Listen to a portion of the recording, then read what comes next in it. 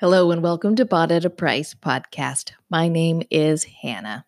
It always is such a joy getting to share a little bit of time with you. Maybe you're listening to this on Wednesday when the episode comes out. Maybe you're listening to it any day of the week. Regardless, thank you.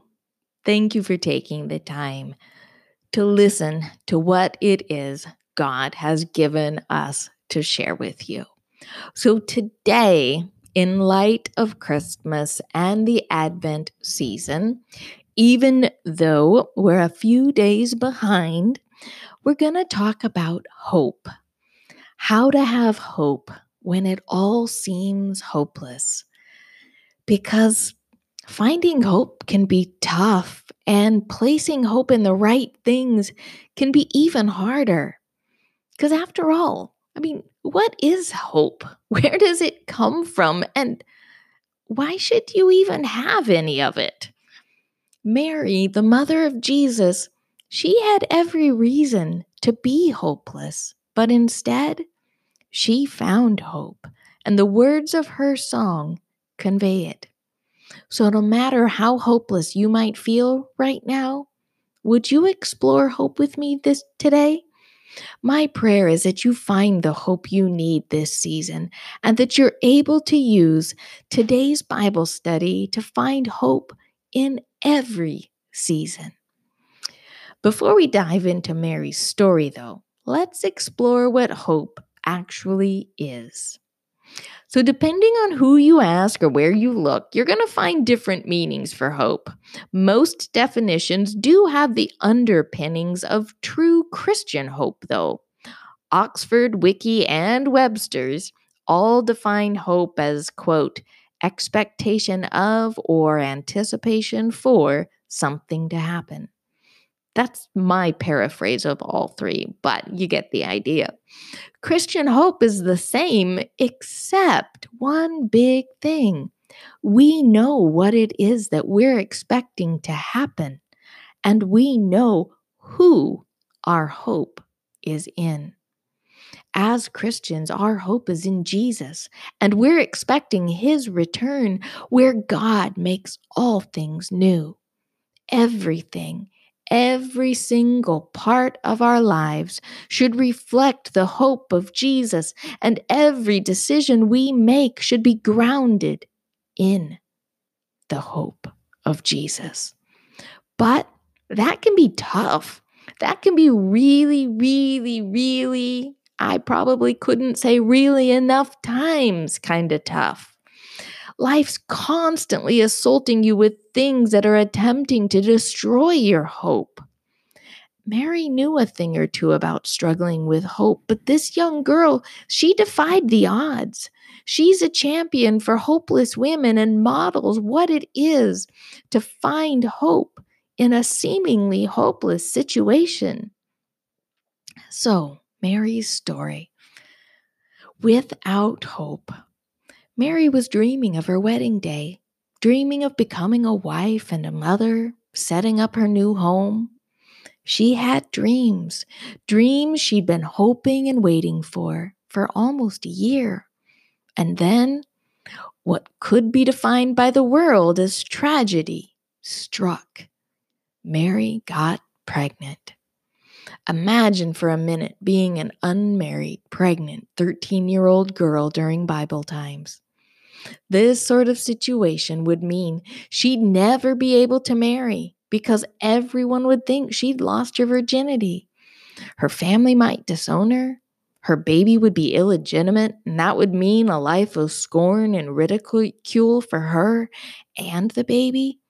And if that wasn't enough, the husband that she'd been waiting to marry would likely divorce her. She was in a desperately hopeless situation. Even the most hopeless of situations are woven with hope, though, when you expect God to do the unexpected. But for Mary, this was bad. This was real bad, and it had lifelong ramifications. Do you feel like you're in a similar situation right now? If so, would you write down what's going on? Because something unexpected happened to Mary, and something unexpected might be right around the corner for you as well. Let's turn to Luke chapter 1. A hopeful servant. When Mary received the news that would have made most of us utterly hopeless, she responded in Luke 1:38, I am the Lord's servant, Mary answered. May it be to me as you have said. Then the angel left her. The angel of the Lord had just told Mary that the Holy Spirit was going to impregnate her with the Son of the Most High. How do you even rationalize that one? Even the most mature of Christians might struggle with that a bit. The angel's last words to Mary were, for nothing is impossible with God. Luke 1:37. Mary didn't argue or complain. She didn't wallow. She didn't try to figure out how to fix the problem. Even though the situation appeared hopeless to the watching world, Mary humbled herself before the Lord and accepted His plans and purposes for her life. I don't know how much scripture knowledge she had as a young Israeli girl, but she had enough to place her hope fully in God. The news she'd received meant she was going to be mother to the promised Messiah, the hope Israel had been waiting for. When you've received news that appears hopeless, how have you responded in the past? Are you struggling to find hope now? If so, why? Based on Mary's reply, how should you respond to whatever has stolen your hope? Woman of God, your trials lead to hope. Will you humble yourself before God and accept that in all things God works for the good of those who love Him? Romans 8:28. I know this isn't easy. It can actually be really, really hard. But I've got good news for you. Finding hope isn't something that you're supposed to do on your own.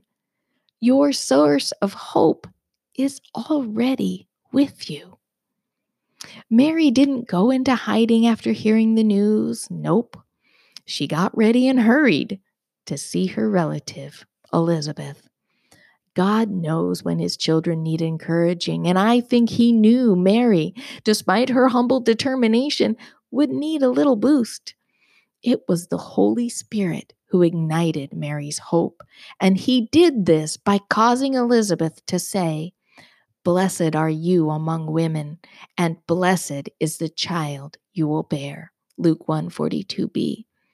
God knew just what Mary would need, and He knows just what you need. He might use other people, His word, time in prayer, or things He's created to reignite your hope. Life is hard, and God isn't blind to this. He gave you the Holy Spirit because the Holy Spirit is your source of hope. Romans 15:13 reads, May the God of hope fill you with all joy and peace as you trust in Him, so that you may overflow with hope by the power of the Holy Spirit. How have you been trying to find hope? How have you been dealing with your current struggles? Will you lean on your source of hope and rely on His power as you walk through whatever's going on right now? How would your circumstances change if you relied on the Spirit's power and not whatever you have been doing? You are filled with the power of God, the Holy Spirit, who causes you to overflow with hope. Woman of God, would you lean on Him? Would you hold tightly to Him? Because with the Spirit's help, even the most hopeless situation becomes infused with hope. Mary recognized the fullness of what God was doing in and through her, both for Israel and the world, and she responded by singing a song known as Mary's Song. God used Elizabeth's blessing to stir Mary's joyous words as she sang, My soul glorifies the Lord, and my spirit rejoices in God, my Savior, for he has been mindful of the humble state of his servant. From now on, all generations will call me blessed. Luke 1:46-48. You might not be a singer, but would you take the words of Mary's song, those words that I just said? My soul glorifies the Lord, and my spirit rejoices in God my Savior, for he has been mindful of the humble state of his servant. Would you meditate on those? Would you sing those to the Lord throughout your day? My soul glorifies the Lord, and my spirit rejoices in God, my Savior. For he has been mindful of the humble state of his servant. I'm not a singer, but the Holy Spirit told me I was supposed to do that. All I can do is obey. The Holy Spirit's words, they solidified Mary's hope, and she responded by rejoicing.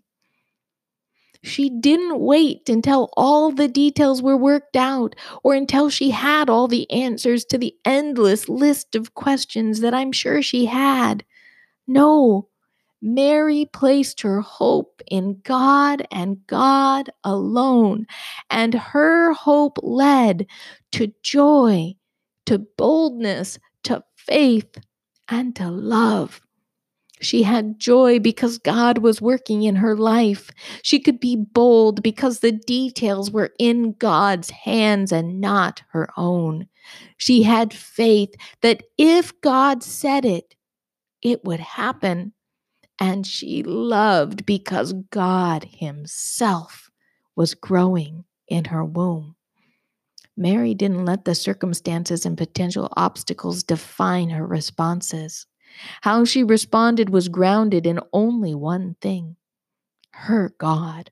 Her hope was in the words He'd spoken to her and the promises He made. Will you ask the Holy Spirit to ignite hope despite your circumstances? How can you respond with joy, boldness, faith, and love in your current situation or situations? Faith in God, who loves like no other, is the hope that surpasses all understanding. And when your hope is in God, you'll find reasons to be joyful and bold. Woman of God, you have every reason to be hopeful. And while I don't know your current struggles or circumstances, I do know your God, oh, so well. I've been in many seemingly hopeless situations, and each time when I placed my eyes on the God of all hope, I found hope. And after the trials ended, I was able to see all that God was doing in and through me. There isn't a hardship that I've gone through that I'd ask God for a do-over on. No, not a chance. They were hard, but they were worth it. The difficult circumstances have developed a resolute faith and trust in God that I didn't have before. They made me bold, like really, really bold about my faith, my hope, and my love for God. And together, those things have given me a steadfast and immovable hope and joy. Will you set your eyes on God and make Him your first priority?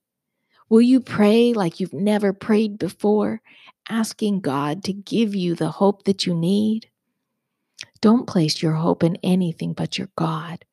He's the only one who can be trusted and the only one who's capable of turning even the worst of situations into a reason for rejoicing. Remember, Mary rejoiced despite having many excuses for choosing hopelessness. She rejoiced and placed her hope fully in God Almighty. If you're struggling to find hope and don't think you can do this on your own, would you go to your pastor and ask for help? And if you don't have a pastor to turn to, would you email us at the link in the show notes so that we can help you? We're here to listen, to pray, to cry, and also to help you find someone who can help. Woman of God, we love you. And even though we may not know you, know that we're praying for you.